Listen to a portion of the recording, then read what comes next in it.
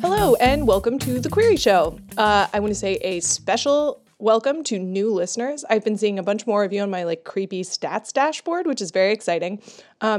Also, if my voice sounds a little rough, I have a cold, but that will not stop me from recording a new episode. So most, if not all of you may have seen that the poet Mary Oliver died this week, which is a really deep loss because she's a beautiful poet. And if you aren't familiar with her work, I suggest you pick up one of her collections. She really wrote primarily about nature, and she had this straightforward but really gorgeous style that kind of makes you just want to leap over your back fence and take a long walk through the trees. She was like making you see a world in a grain of sand and heaven in a wildflower, which is actually William Blake. But what I loved most about her work was that it was just so generous towards the experience of being human. Even when she was writing about grasshoppers or geese or dew on grass, there was this undercurrent of compassion for people and the lives that we live. There was a reverence for our struggles, no matter how universal or mundane, and there was hope, just plain hope, which I think is really nice, just plain hope. Now, as a writer, I am myself a very anxious person. The picture book Wemberley Worried could be my biography. And after the news of Mary Oliver's death, my friend Tina tagged me in an illustration of one of Mary Oliver's poems that I found very relevant and comforting, sort of like this solid wall against my back. So I figured maybe you, my fellow creatives, my fellow overactive imaginers, and fellow worriers might like to hear this one. So I'm going to read you a little poem. I Worried by Mary Oliver. I worried a lot. Will the garden grow? Will the rivers flow in the right direction? Will the earth turn as it was taught? And if not, how shall I correct it? Was I right? Was I wrong? Will I be forgiven? Can I do better? Will I ever be able to sing? Even the sparrows can do it, and I am, hopeless. Is my eyesight fading, or am I just imagining it? Am I going to get rheumatism, lockjaw, dementia? Finally, I saw that worrying had come to nothing, and gave it up, and took my old body and went out into the morning and sang. Goodness, in every sense of the word. I just love that poem. I feel like it's really relevant, especially to those of us who are working on work and feel like we'll never see the end of the tunnel. So let's take heart and read some query letters.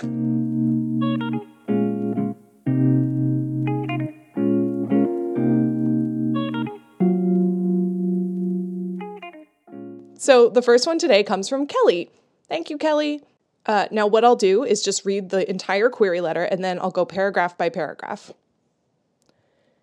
Dear Agent, when Claudia married Jonah Foster, former teen heartthrob and lead singer of Foster Brothers, she knew his fans would be jealous. But she never imagined that years later, a disturbed admirer of Jonah's would attempt to murder her and inadvertently land him in the hospital instead. In the aftermath of the attack, Jonah quits Foster Brothers, upending the lives that he, his brothers Clint and Sam, and the rest of the Foster family have built around their band. As Jonah, Claudia, and their 3 children adjust to a more conventional way of life in their hometown of Nashville, Claudia cautiously seizes the opportunity to pursue the passion for photography she abandoned upon starting a family with a touring musician. But just as she's beginning to carve out an identity beyond Jonah Foster's wife, Jonah blindsides her with an impulse decision to run for mayor, with the election only a few months away.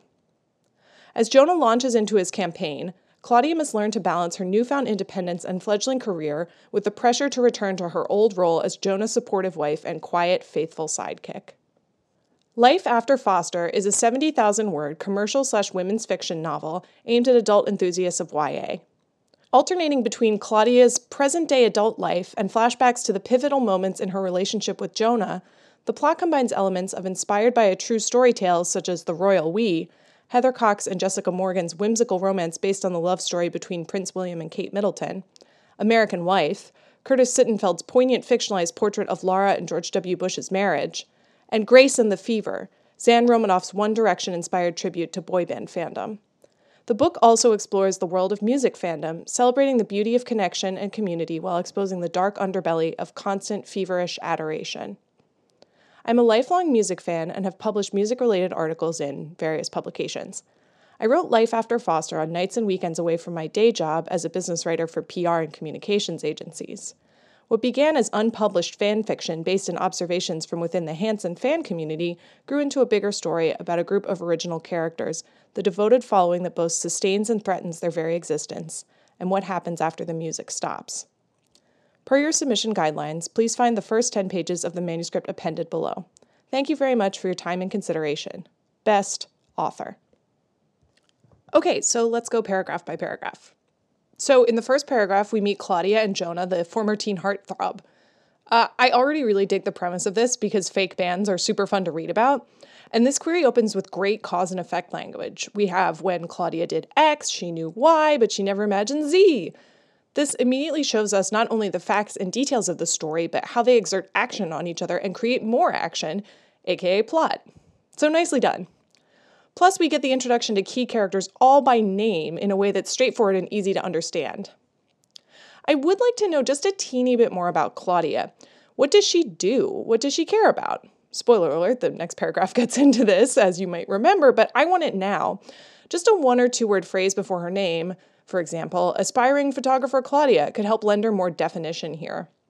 And while this whole paragraph is well phrased and comprehensible, I'm still not sure exactly where the story opens. Does it start with a scene at their wedding, with the attack, with Jonah quitting the band? It's all important information presented logically, but it still doesn't quite home in on the inciting incident as much as I want it to for maximum clarity. Now we get to paragraph 2, where she starts to forge an identity beyond Jonah Foster's wife, only to have Jonah run for mayor. So this is where I really knew I would love this book because, full disclosure, I am married to a mayor myself, and I fully feel the struggle of trying to have your own identity. Although my husband was never a pop superstar, he did play trombone in the high school marching band, but not really the same thing. So this paragraph 2, just great with the cause and effect language. I can see that there's a plot happening here. We can see that one action, Jonah launching his campaign, forges another action, Claudia's reconfiguring her life. The shape of the story feels just story-shaped. It's consistent, it has internal logic, but it also isn't predictable. It ends up with Claudia literally in the balance and with no clear way forward, which is tantalizing. One extremely small nitpick, though, all of these sentences use as X, then Y type structures to show cause and effect. Not that there's anything wrong with as, I almost didn't notice at all, and I don't know that an agent reading would notice either. It's not at all a deal breaker. But the author could experiment with other phrasings here. And one final thing that is just on this side of missing, stakes. Why is independence so important to Claudia and to Claudia in particular? In other words, why is her character the best or possibly worst person for this particular sticky situation? Why is it going to push her emotional buttons in a way that it wouldn't for someone else? There are plenty of women who don't mind giving up some of their independence for their husbands, and as a feminist, I fully support their making that choice, even though it's not one I would make for myself. So, in order to really feel the electricity of Claudia's emotional inner conflict, we need to know what personal ramifications losing her autonomy has for her. Now we get to the summary paragraph with the comp titles, the word count, all that good stuff. It's a great summary paragraph. These comp titles feel exactly right to me. They all speak to different aspects of the novel and all have slightly different tones and approaches. That creates a kind of mental Venn diagram where life after Foster is in the center. Now, ordinarily, I wouldn't advocate for as long a description of the genre as commercial/women's fiction novel aimed at adult enthusiasts of YA. But in this case, I think it works. The author could probably lop off commercial if they were looking for ways to shorten, since I think women's fiction kind of implies commercial. And for what it's worth, the term women's fiction is a whole nuanced conversation I don't have time to get into right now, but it is used well here. I might lead off with the note about the structure. The alternating timelines and flashbacks seem pretty key to the execution of this project, and knowing that earlier might quell concerns about the inciting incidents. So the author might start this paragraph with something like, told from Claudia's present-day perspective, interspersed with flashbacks to their early relationship, life after Foster is ... But again, it's not a deal breaker. I think it's still clear, and probably once the agent reads the sample pages, it'll all fall into place. Now we have the bio paragraph talking about being a lifelong music fan, being in the fan community, and their writing history. I like this closing paragraph in bio a lot. It might be unconventional to mention that a novel is based on fan fiction. In fact, I think it is probably pretty unconventional. But here it works, because this novel is also about fandom itself. Mentioning that shows that the author has a real understanding of this subculture and knows where fans are coming from. It's a subculture where authenticity matters. Also, what happens after the music stops is a nicely pithy line. I can see that going on the flap copy for the book. Actually, that whole last line makes nice use of the rule of threes. The rule of threes being just using three similarly phrased items in a sentence to make a point. Like, I came, I saw, I conquered. It's also called tricolon if you want to be fancy. It gives things a nice rhythm and is a welcome addition to copywriting or querying. It's just a little spice. So there you have it. Life After Foster, the story of a woman married to a mayor, which I personally find very appealing. Thank you, Kelly.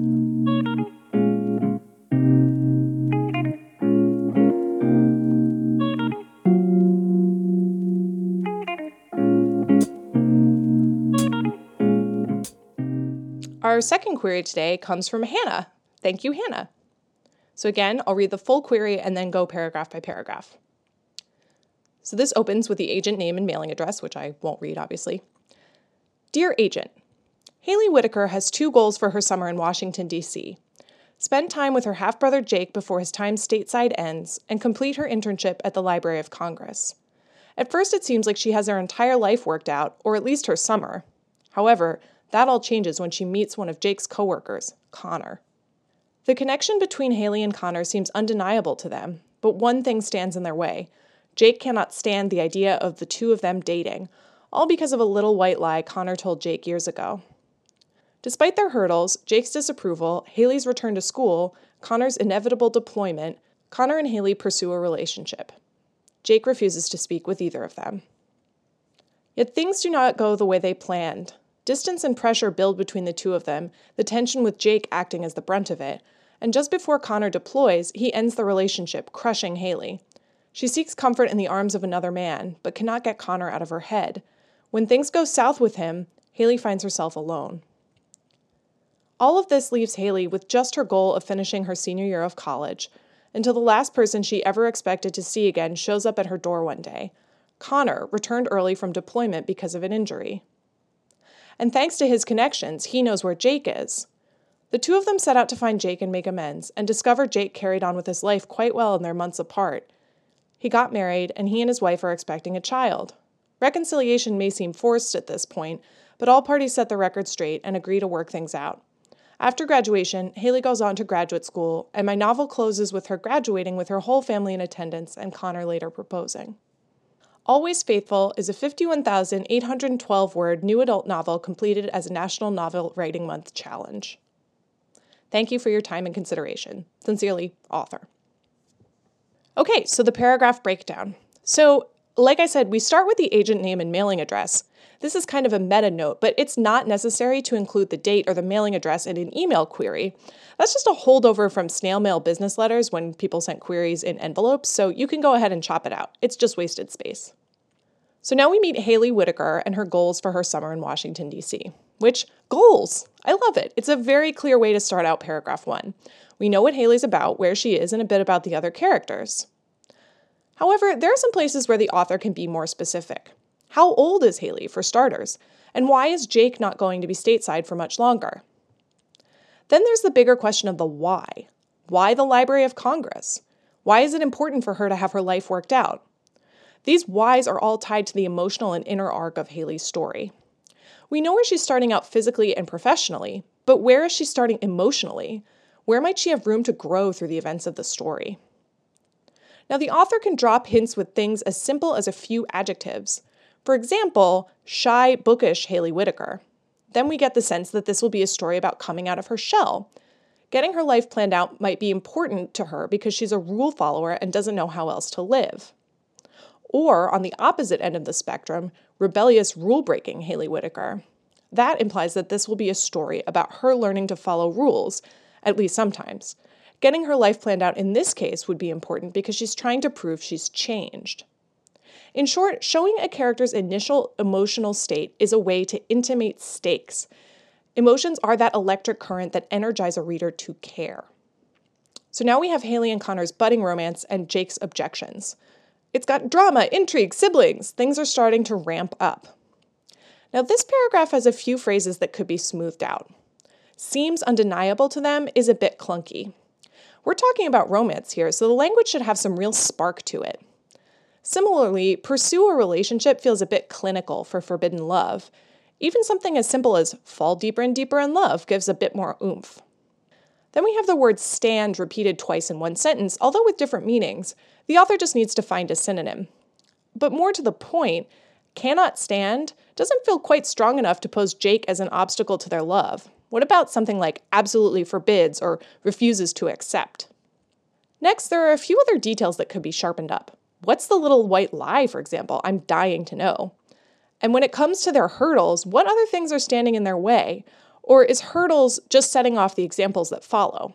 In that case, I think that part of the phrase can be axed, and the examples can just speak for themselves. Finally, we have Jake not speaking to either of them, which is clearly a big deal. But the author could make the cause and effect clearer here. The sentence just stands alone. So I'd suggest something like, until Jake cuts contact with them completely. Having a stronger sense of Haley's emotional situation would also make this sentence feel more consequential. If we knew that reconnecting with Jake meant something particularly special to her in terms of her emotional growth, we'd feel the devastation of his going no contact. Now we have Haley and Connor getting estranged and her finding comfort in the arms of another man. Which, the best laid plans, right? So the big issue I see in this paragraph is impersonal language. Things like, things do not go the way they planned, distance and pressure build, and things go south. These are all phrases without any human actors in them. Remember, the plot should be driven by choices the characters make, and these kinds of sentences veil the actual actions of the people in the plot. So how and why are the questions for this paragraph? How does distance and pressure build? And what exactly does it mean that Jake is the brunt of it? That phrase confused me a little. How do things go south? Why do Haley, Connor, and potentially even the other man do what they do? Now we have the summary paragraph where we find out how things wrap up. Now, by contrast, this paragraph has the characters taking lots of action and generally being the engines of change, so nice work. However, I think it goes a little too far into the end of the plot. Generally, a query letter should cut off its plot summary with the character's fate in the balance, with the protagonist left on the precipice of the decision that will either push her to change or stay complacent in her old ways. In this case, it's hard to see what choice Haley makes. The action is mostly spurred by Connor and his return into her life. So perhaps the author could cut out the reconciliation plot points and rephrase the beginning. This is a great place to use, but when X, the protagonist must Y or Z. For example, but when Connor shows back up in Haley's life, she must choose between reuniting with her lover or finally achieving her dream of finishing college. And again, emotional stakes matter here. It's great that Haley's goals are so clear. It makes everything easy to understand from a mechanical point of view. But we also need to know more about Haley and why her goals matter to her in order to get fully invested in her story. Finally, there's the phrase, my novel ends with, which needs to get cut out. For one thing, like I said, a query shouldn't fully give away the ending of the book, but for another, the plot summary should be written from a distant point of view and shouldn't use the first person. That means not writing from the I of either the characters or the author. Think of it like the flap copy on a published book. Now we have the closing paragraph with the genre and word count. So we've got word count, title, and category, which is excellent. I would round the word count to the nearest 1,000 words. It just looks cleaner and more professional. Also, while it's really interesting to know that this book was a NaNoWriMo project, I don't know enough about this author. What is their writing background? Even just a super short, I live and write in X city, Y state gives us a teeny bit of insight. Even newbie writers can and should have a little bio to close out their queries. And if you check the Patreon, I have a bonus episode with specific ideas for how to nail this part of your query, even if you're new. Then the sign off, very polite. So thanks so much, Hannah, for sharing this query.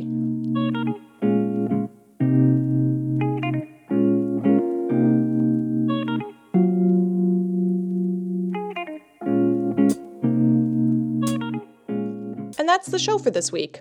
Thank you so much for listening and bearing with my kind of gravelly voice. As always, it has been a pleasure. Thank you again to Kelly and Hannah for being brave and sending in your query. If you, listening writer, would like to be on The Query Show, I would love to have you. Just go to thequeryshow.com and fill out the submission form. You can upload your query right there, and I'll queue it up for the show. I've been getting a lot of great queries, which is fantastic. I'm particularly looking for queries in speculative fiction, so sci-fi and fantasy. I like to pair things sort of genre-wise, so if you have any of those, please do send. Also at thequeryshow.com, you can check out more episodes and join our mailing list to get a free querying workbook that I wrote. You can also check out written copies of all the critiques, which you can access by becoming a patron of the show on Patreon. I want to say a special thank you to new patrons, Debbie, Melissa, and Kelly. Welcome to Query Show Nation. It's great to have you. There's a lot of fantastic things in store for the Patreon. I'm creating a half-hour querying class that you can download as a video and watch, a couple more bonus episodes. I have some great agent guests lined up, and the patrons make that possible, and it's just a great community of writers to have at your back. So you can find a link to that on the website as well. Finally, if you like the show, please tell your friends and get them to send in their queries and just help us make the show even better. So with that, I send you into the week. Good luck, good querying, and may you all get many requests and multi-book deals.